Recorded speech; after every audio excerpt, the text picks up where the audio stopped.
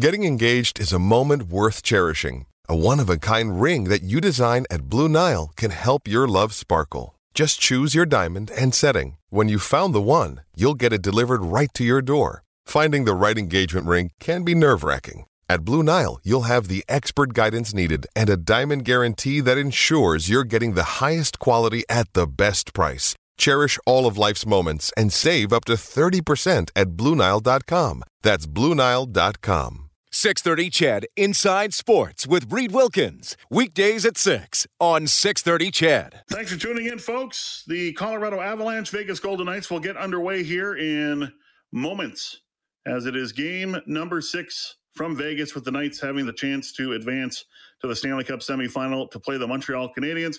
The New York Islanders and Tampa Bay Lightning are set to go in the other semifinal, which is rumored to be starting on Sunday. That is according to John Shannon, who's a regular contributor on Oilers Now with Bob Stauffer and during our face-off shows during Oilers season, and occasional guest on this show as well. But NHL has not released a schedule as of yet. And once they get all that figured out, the plan for us is to carry the Stanley Cup semifinals right here on 6:30 CHED, voice of the Oilers and the NHL. NBA scoreboard tonight, the Brooklyn Nets in Milwaukee taking on the Milwaukee Bucks, have a 2-0 lead in that series, and the Bucks leading at the half 45-42, and the Utah Jazz look for a 2-0 lead on the LA Clippers in game 2 of their second round Western Conference playoff series. And in the top of the fourth, the White Sox, a 3-0 lead over the Toronto Blue Jays. Connor McDavid up for the Hart Trophy as the league's MVP, up against Austin Matthews of the Toronto Maple Leafs, and Nathan McKinnon of the Colorado Avalanche, who will try and lead his team to a game 7. The Edmonton Oil Kings, they had a great season again. Only 24 games, but it was nice to see them back on the ice. And their general manager joins us right now, Kirt Hill, on the show. Kirt, nice to chat with you again. How are you? I'm doing good. Yeah, how are you doing? Yeah, doing great. I haven't talked to you for a while. You're usually talking with Reed, so it's nice to, it's my turn, so it's good. I like this. So yeah, I said 24 games. It's not a lot, but man, it was just, again, it was just good to see the kids back on the ice again. Yeah, again, it's a small win for the season. At the end of the day, to give the kids the opportunity to play and be seen by scouts and get together and put some sort of a season together. It was great. We as a league were able to step up and do something for our players for sure. How did you find the feedback you got from the players about the back-to-backs and the coaching staff? I mean, you had some tough back-to-backs. I mean, it's not easy to go all the way down the left ridge or vice versa, go there after a first game. But everything seemed to, to go okay. It's just, I guess, it's the sacrifices you have to make. Yeah, I guess in a normal season, we get stuck with some of those sometimes too. We play at home and Medicine Hat the next night or Lethbridge the next night. So something in the Western League, I think with the travel, you get acclimatized to. But, I think this year there wasn't, for the players, the coaches, all of us, there wasn't much to complain about with us having an opportunity to play games and be together and doing what we love. I think that was enough for us. So those long bus rides and, some of the quick turnarounds were well worth it to be able to play this season. That's for sure. Overall, how do you think everything went? I know health and safety protocols. I think your team did good with that. I know there was some, I think the Hitmen were shut down at least once. There were some scheduled changes. How was kind of going with the flow with the schedule and saying, hey, can you play on a Thursday night instead of a Saturday night, that kind of deal? Yeah, in our division, it was pretty good. We had the one, Calgary got shut down there, and then because Medicine Hat was a close contact, they got shut down for a little bit. But other than that, we had no other cases. And going into the season, for us here, we made the decision as an organization to keep our kids in billets and. To say that we thought that was going to be 100% seal proof, I don't think we did. We knew there was going to be a risk there with, making our cohort even bigger with billet families and their kids and, the extra people that brought into our group. But at the end of the day, those families bought in and their local kids' parents. And, to go an entire season and not have any cases within our cohort was pretty remarkable at the end of the day. Is it hard to swallow? I don't want to sound negative here, but I just have to ask the question. I mean, in 2020, you're going great, and you win a Central Division title. The season ended, unfortunately, because of COVID. No chance for playoffs, no chance for Memorial Cup. Same scenario here, although I think the win is you got to play a season. But at the same time, I mean, the window for this team, it was there. And unfortunately, there's no national title to compete with or a league title to compete with. How have you been able to kind of reconcile that with yourself? And I don't know what feedback you've got from Brad or from your players about it, but I mean, it's tough, but at the same time, what are you going to do? But what's your thoughts on that? Yeah, it's been tough. I mean, at the end of the day, we all wanted to have a chance to compete, and really for Brad and myself and the group, when we started winning here, was our first season, and we got to the Eastern Conference final there against PA, and we got pretty close to potentially winning that series, and pretty close to making it into a WHL final. And now to have the last two seasons where we got very, very competitive teams and not have the opportunity to play in the playoffs, it's been something we've had to learn to live with, and to say that we didn't, it's not unfortunate, and it's not something it's something we definitely do think about as a group. But we've had, through COVID, as we all have had, we've had a lot of downtime and time to put that behind us. And I guess one of the fortunate things is for this season, getting the chance to play, and it's pretty remarkable what our players did to just continue to win games. Like, even down the stretch, we were really banged up, and every day they really treated it like it was a special year. Like, they really wanted to prove to everybody what type of team we did have, and for them to, win 20 of 23 is pretty incredible on its own. And the type of season that it ended up being, too, gave us an opportunity as an organization for our team to look a lot different than it probably would have if we were going for it. And, that gave us a chance to really play some younger players a lot more than they probably would have got the opportunity to play in. So from that standpoint, it's really set us up for an opportunity next year. And, I think if we get a couple guys back that are some of our marquee players from NHL teams, we'll see what happens there. If we get those guys back, I think we're going to have a real opportunity to do something special again. Kirt Hill joining us, the general manager of the Edmonton Oil Kings, here on 630 CHED Inside Sports. Have to ask you about Dylan Guenther, who you only had for half the year, but he still had a pretty good year. I mean, he had 2 points per game, 24 points, 12 goals, 12 assists. Went to Texas for the U18 Worlds and helped Canada win a gold medal. But what growth did you see out of Dylan this year? And by the way, he's the fifth best North American skater heading into this draft year, which is going to be next month, which is tremendous for Dylan. Yeah, coming back into camp this year, I think the biggest thing was you could tell, the elite players took advantage of the 11 months off, and he was one of those guys.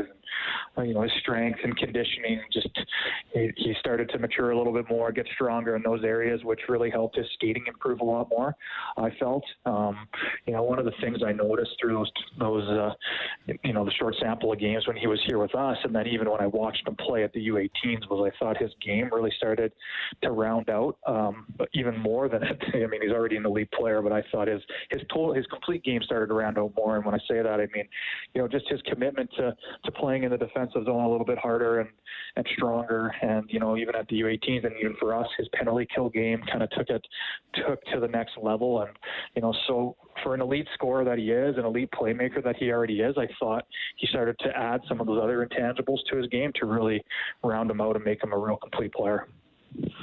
Sebastian Cossa, what can't you say about him? There's so many things you could say on the positive side. He's the first ranked North American goaltender. It's funny because some people are looking at where the Oilers are drafting and going, Sebastian Cossa might be available if the Oilers want him. I find that interesting. I won't ask you about that. I'll just ask you about the player. But what was it, 17-1-1 record? Did he lose in regulation this year? Do I have that record right?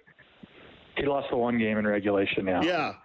But well under 2 for goals against average, and I think a 9.41 save percentage. That's outstanding. What have you seen out of Sebastian this year? Well, it almost extends back into the season before when he was playing too. He's been extremely consistent since he's come to this league. At the end of the day, that's probably the biggest thing for him. And, for a bigger guy, like he's 6'6" on skates, he's even taller. It's, sometimes you see those goalies, they get a little bit leaky, and they're really big. When they start to stretch out, they get holy, and they have a tough time controlling rebounds. But, his athleticism and ability to smother pucks it's incredible for his size. And he just, again, his work ethic and practice is the next level. His extracurricular workout activity, cool down stretches, his off-season training. He's just really taken everything to that next level to understand the opportunity that's in front of him and really want to be a pro player. But, the one thing for us as a group, I think, from him, if you come to the games, he talks all game to our defensive core. He really brings a leadership style from the back, from the net, almost like a third defenseman back there. And again, it's the consistency, when you're starting Sebastian Costa in net, what kind of effort you're going to get that night. Yeah, just tremendous, and a great kid. We've had him on this show a few times, and I know Reed and I just love having him on, and very good head on his shoulders for sure. We got to remember too that these are kids, and there's a schooling aspect of being a player. Ethan Peters wins Scholastic Player of the Year. Tell me about Ethan and the fact that he's able to keep his nose to the grindstone with his studies. Yeah, it's been for Ethan. I mean, he's a guy that we didn't draft. He was a free agent list for our group, and our scouting staff did a tremendous job finding him. And yeah, just a very, very smart young man. He's to keep his nose. I think this year for all the players, it was a great year to be able to focus on your studies, because really you're going from the rink back to your billet house, and you got lots of time to focus on that. But I think if it was a regular year, Ethan would have done. I don't think his average would have wavered much. He's pretty smart when it comes to that. And our education advisor, Sharon Serena, does a fantastic job with keeping our guys engaged in their studies. And I know our older guys take university courses while they're playing here. And for a first year player like Ethan, when you move away from home, and there can be a bit of a learning curve, but you can see obviously from the 94 plus average that he's got a strong commitment to school and won a well-deserved award from the league. So what's next for you? I know it's off season, but your work's never done. So what's coming up for you that you got to take care of? Yeah, us and the staff have been meeting. We're just getting ready for next season. September 1st will be the open of training camp, and that's kind of the date that we're moving towards right now. I have a couple positions we need to fill, with Brian Cheeseman moving over to the Elks, and our video coach position being open, and looking to hire a few positions there. And June 30th is the CHL import draft, so we have one import coming, a Czech player coming. He's going to be a 20-year-old for us next year, Simon Kubicek, and we'll have to make one more selection in the import draft and try to add a player to our group that can come and help make an immediate impact for us next year. Wow, September 1st, that's not that far away. That's unbelievable.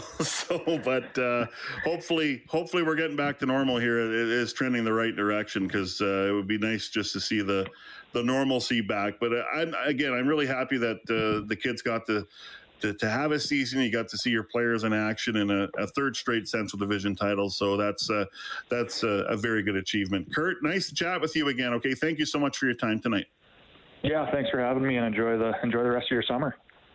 Thank you very much. You as well. Kirt Hill, General Manager of the Edmonton Oil Kings, joining us. So it's 1-1, Colorado and Vegas. This is quite the eventful game so far, as Devon Toews scored his first goal of the playoffs for the Avalanche. That goal came 23 seconds in, and then Nick Holden, not even a minute later, with his first of the postseason. So it's 1-1 in the first period of play. By the way, Jared Bednar, the coach of the Avalanche, he was not made available at for the Zoomer this morning, because there was some speculation about maybe a COVID-19 discrepancy, or whether there was a concern about a test. But everything's good with him. He is on the bench tonight. With this game 1-1, Vegas trying to advance to the Stanley Cup semifinal to play the Montreal Canadiens. The Avalanche.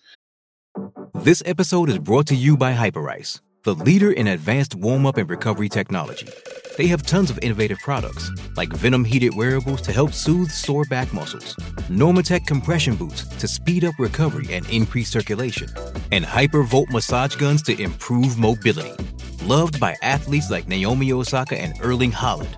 Try them yourself. Get 10% off your order with the code MOVE at hyperice.com. Trying to force a Game 7 on Saturday.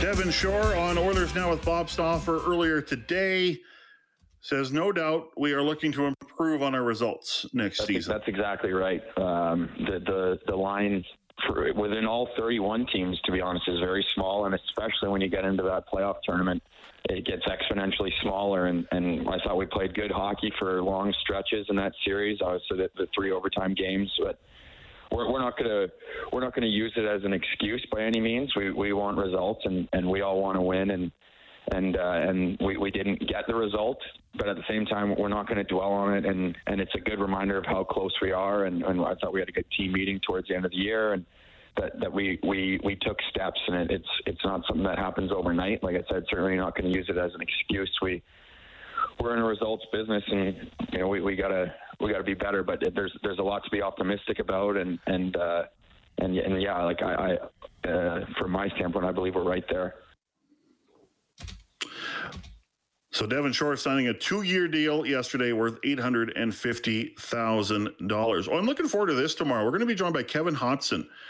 He's from Calgary, and he's up for the Willie O'Ree Award. It is the Heroes program. It's Hockey Education and Reaching Out Society, empowers at-risk youth. Its companion program, Superheroes, provides boys and girls living with physical and cognitive challenges with a safe and inclusive environment. So we're going to talk to him tomorrow night on the show. I'm looking forward to it. If you want to vote on the Willie O'Ree Award, you can go to nhl.com/fans/Willie O'Ree Award, and you can vote from there, and you can see the other 2 candidates as well. So looking forward to having Kevin Hodson on the show tomorrow. I'm going to talk a little MMA, a little UFC. Tanner, the Bulldozer Boser, has been a guest on this show in the past, and unfortunately did not get the result that he deserved on the weekend at a UFC event in Vegas. And we're also going to talk about a really cool grad ceremony at Remax Field for 190 kids from Vimy Ridge Baseball Academy. So you hear about that next half hour, the final half hour, 6:30 CHED Inside Sports on this Thursday. It is Campbell in for Wilkins.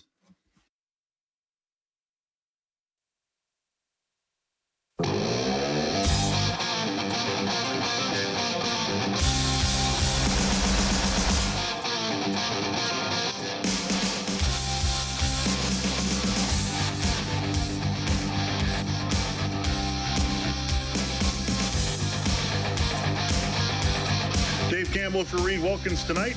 Be around tomorrow as well. Reed will be back at some point. We're not sure when, because we're going to be carrying Stanley Cup semifinal action starting as early as the weekend for sure next week. So we'll keep you posted on days and times as they become available. 1-1, the Avs and the Vegas Golden Knights with about 7.5 minutes left to go in the first period of play.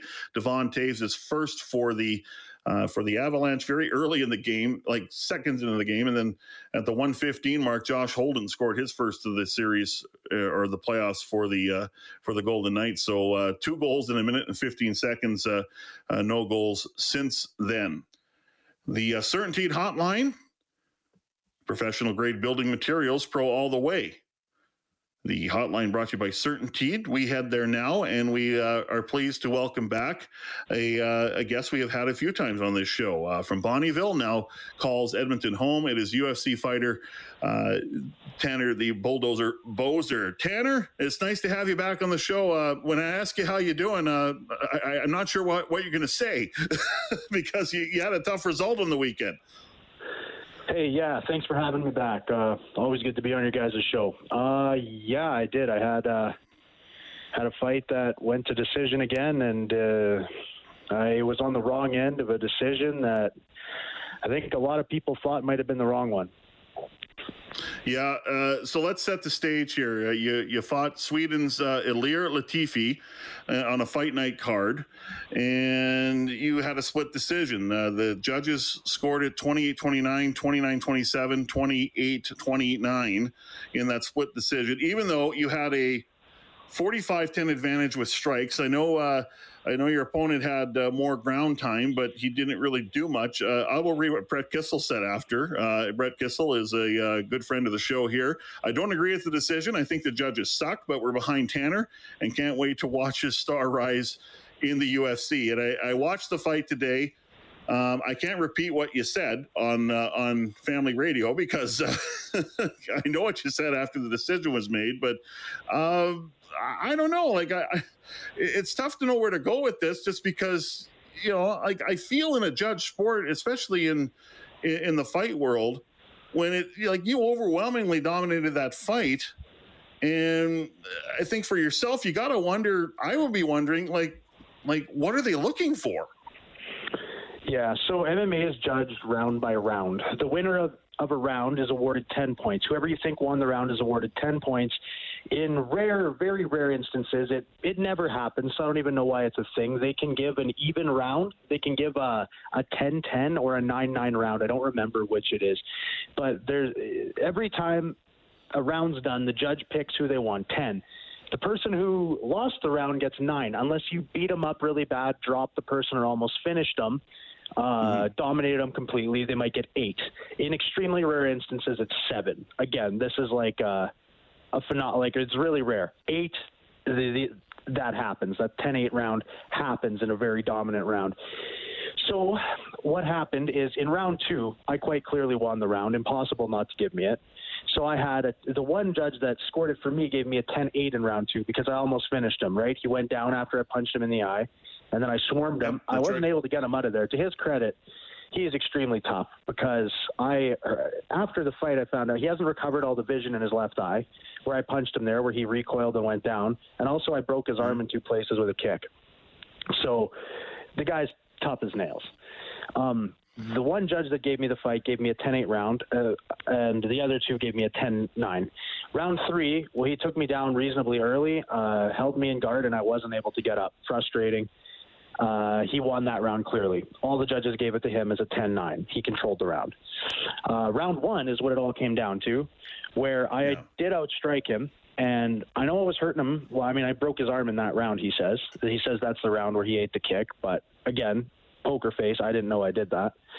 But he took me down. He took me down for, I don't know, a minute and a half or under 2 minutes, but he landed 0 strikes while I was on the ground and attempted 0 submissions. And I was able to get back to my feet and then continue to dominate the fight on my feet, control him by, you know, I was the one moving forward. I'm the aggressor, and I'm the one landing the strikes.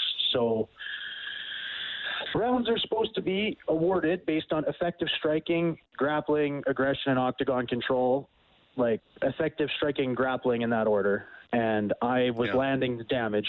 He effectively controlled me for a minute and a half, but it was positional. There was no damage. So it's frustrating to me, yes, that only one judge thought that I had round 1. And that's what it came down to. Yes, it's a judge sport, and it's real easy for everybody to sit back and say, well, you shouldn't let it go to the judges. You just finish them. Yeah, thanks. You know, I was it's the name of the game. I was trying. Sometimes it takes more than 15 minutes to simulate and kill one of the best fighters in the world. So went to decision, and it didn't go my way. Yeah, it's easy to say. It's another thing to actually do it, and you actually do it. So, you know, I trust you when you say it's not an easy thing just to finish your opponent when he's pretty good too. I want to ask you about, so you said in round 3, he effectively had you on the ground. You weren't able to get up. So, hey, no problem there. But in the first round, when you were on the ground, he did nothing. I mean, he basically just sat there and you were on the ground. No, were you surprised? Right. Yeah. Sorry. Go ahead. Sorry. Go ahead. Okay, I was going to say, in round 1, he didn't attempt a submission. There was no submission attempt, and he didn't land strikes. Yeah. But he passed my guard.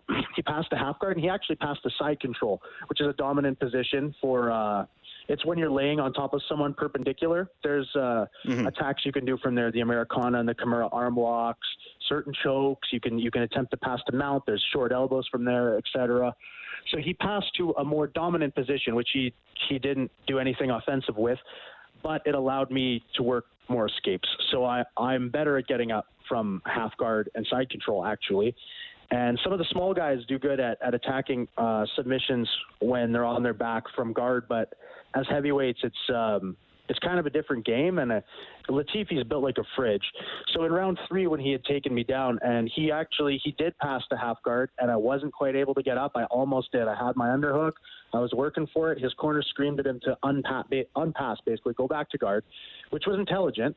And he went back to guard, and he didn't pass. He didn't look to do damage, didn't look to posture. So when you're posturing, it creates space. When you're trying to punch damagingly, it creates space. Well, it's risky for me. I don't want to get knocked out there. It does create the space where I might be able to get up or, change my position. It kind of sucks. I feel like with a crowd booing, the ref probably would have stood up because there wasn't a ton going on in round 3. But again, I mean, it's something clearly. It's something I got to work on. But there's certain things certain guys are good at, and a guy, a national champion wrestler like Latifi with his build, being 5'10", 240, try getting out from under that guy. Derek Lewis didn't do it very much. The ref stood it up for him a couple times. He got lucky. Ref didn't stand it up for me. So be it. Tanner, the Bulldozer Boser, joining us, a UFC heavyweight who is from Bonnyville, now resides here in Edmonton, joining us tonight on 630 CHED Inside Sports. So unfortunately, that was your second straight UFC loss. You have one fight left on your UFC contract. Do you kind of feel like your next fight is going to be one of those Game 7 type fights for yourself, or how do you approach it here? Because that was a tough fight to lose, because if you win, then maybe you give yourself a little bit of margin there, right? Yeah, no, not maybe. If I would have won, and I don't mean even if I would have done something different in the fight, if one more of those judges would have seen it my way, unfortunately, yeah, I would have had a lot of cushion. I would have got a new contract, and I wouldn't be on the chopping block. But yeah, good way to put it. Game 7, it is. It's kind of do or die here. I'm coming off of 2 losses. Last fight on the current contract, and it's for all the marbles, the next one. Yeah. Do you know when the next one will be yet, or is that has to be determined yet? I don't, but I hope it's in the summer. I'm asking for July, and the only way I could get July would be if someone gets hurt. So there's a handful of heavyweight fights booked. If somebody gets hurt or drops out of the fight for whatever reason, it's possible with enough notice. I mean enough notice where I can get out of the country and book COVID hotels and do all that garbage, that I might be able to get there in time for the fight. But barring that, I'm hoping July or August. I want to get back. I'm not hurt at all, and I want to figure it out. I need to go get that win and right the ship, or else rip the Band-Aid off. I don't like sitting in purgatory here. Yeah, no question. Tanner, you know what? You've been a great guest here in the past, and continues tonight. I can tell you're disappointed, but I appreciate that you're a stand-up individual about this, and really appreciate your time, and look forward to having you on the show here very, very soon, okay? And when that next fight happens, all the best, okay? Right on. Thanks a lot. Appreciate the time. That's Tanner, the Bulldozer Boser, who is a UFC heavyweight who resides in Edmonton. He's from Bonnyville, and tough result on the weekend. No question that he was wronged in that heavyweight tilt. He was definitely the better fighter, but the judges didn't see it that way. And when you're in a judge sport, that's the frustrating part that you have to deal with, right? So hopefully he can get it done in his next fight. Well, we're going to talk about something really cool that's going to be happening at Remax Field tomorrow, thanks to the Edmonton Riverhawks. Survivor 46 is here, and so is On Fire, the only official Survivor podcast, and we have a twist this season. The winner of Survivor 45, Dee Valladares, will be joining us every week. We're going behind the scenes of the biggest moments, the how and the why things happen, and the strategy and analysis you can only get from someone like me, a Survivor winner. Listen to On Fire, the official Survivor podcast, wherever you get your podcasts. Out next.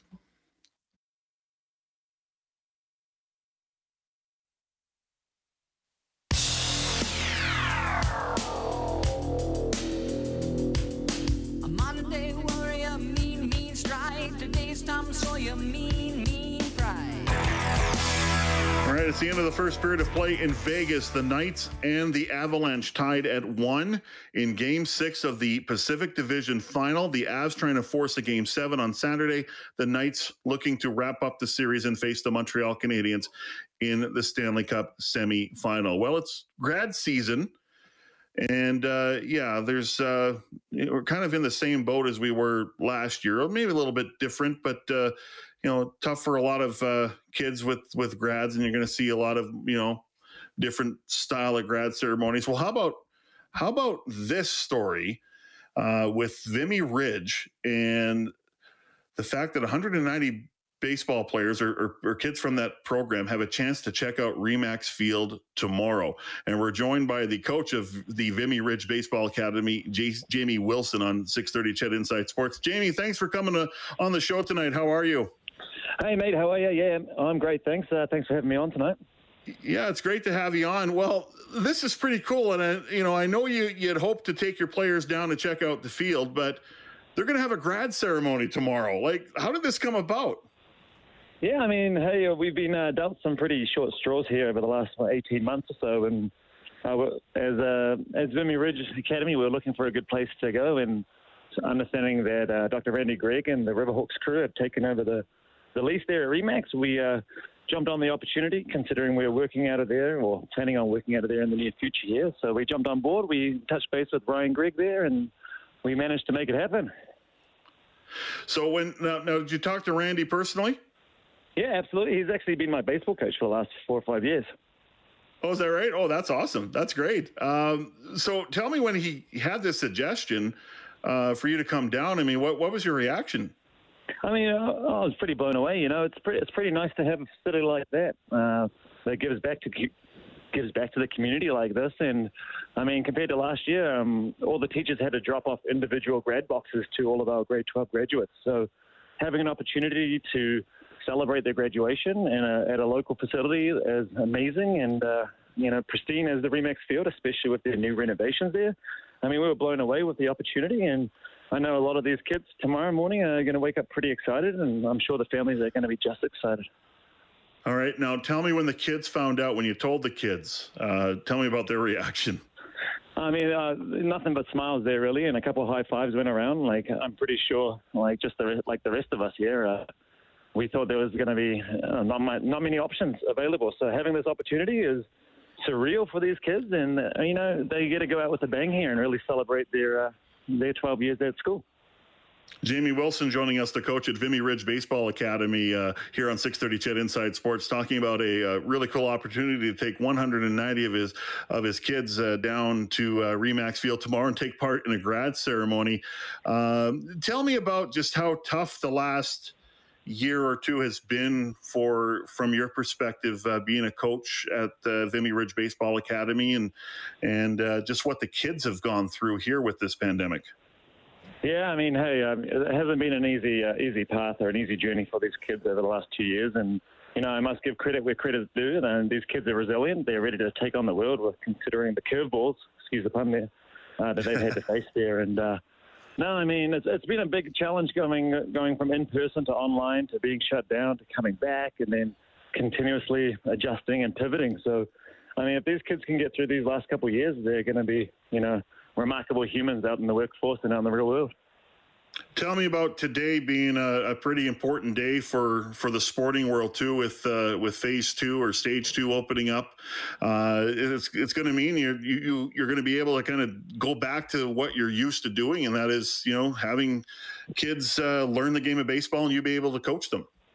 Yeah, I mean, it's been a long time coming. The kids this morning were very, very excited, and we have plenty of programs running out of Vimy Ridge, and I know our hockey guys are more than excited and more ecstatic than ever to get back on some ice, and our ringette program there too. And the kids have been waiting for this moment now for about a year and a half. So Vimy Ridge is grateful for the news today, and we're ready to rock and roll for tomorrow and the last couple of weeks here of school. And then again in the spring, I know the kids will be itching to get back.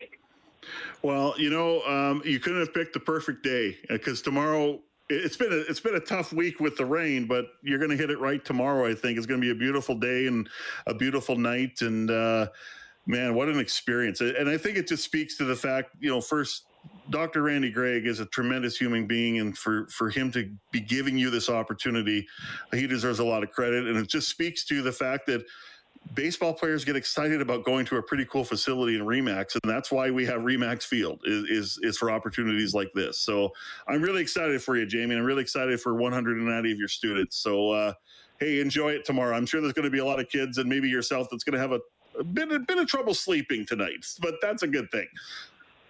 Absolutely. Yeah, we're super excited. And like I was mentioning before, we're very grateful for the opportunity to use Remax Field and within our community. And we continue to have the hopes that we can continue to work there and use that facility for our community.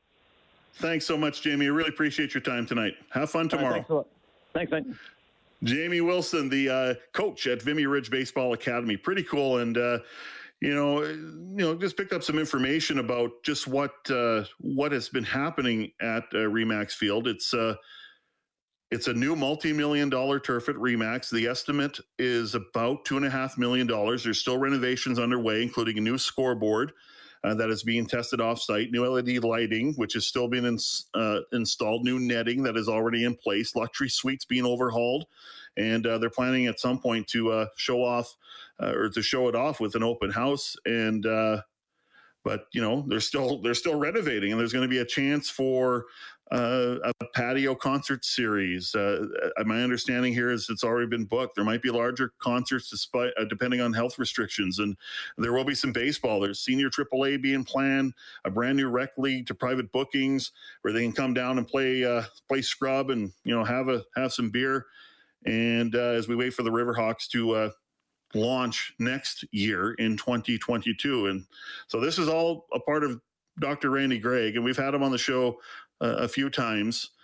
He wants to give back to the community. It's about sprucing up the ballpark so it's up to standard. It's a world-class facility. It's good for baseball. It's good for hosting a number of events, and it's to give back to the community. And we have it right here. A good example tonight just now with Jamie Wilson at Vimy Ridge Baseball Academy. 190 kids are going to have a lot of fun tomorrow, along with Jamie and maybe a few others. All right, scoreboard tonight. The hockey game is still in the first intermission, 1-1. The Knights and actually it's 2-1 now. William Karlsson scored at the 15:06 mark. I missed that. So his fourth of the playoffs. So Karlsson has his Knights up 2-1 in the going into the second period of play. If the Knights win, they're off to the Stanley Cup semifinal. If the Avs win, it is Game 7 on Saturday. NBA tonight, the Milwaukee Bucks with a 64-61 lead on the Brooklyn Nets, with the Nets leading the series 2-0. Just getting underway in Utah. Jazz at home to the Clippers with a 1-0 lead in their second round Western Conference playoff series. Blue Jays 3-2. They're down in the bottom of the sixth inning. Connor McDavid nominated for the Hart Trophy with Nathan McKinnon and Austin Matthews. And CFL return to play protocol approved by the players. So we have a tentative deal in place subject to a ratification vote by the Board of Governors on Monday. If that vote goes through, we are going to have a 2021 season, a 14-game season, likely starting on August 5th with training camp beginning around July 10th. Thanks to producer Brendan Clack, our technical producer Kellen Kennedy. My name is Dave Campbell, and for Reed Wilkins, one more show tomorrow before I got to hand the reins off, and we're looking forward to it. Lots of good stuff planned. Have a great night.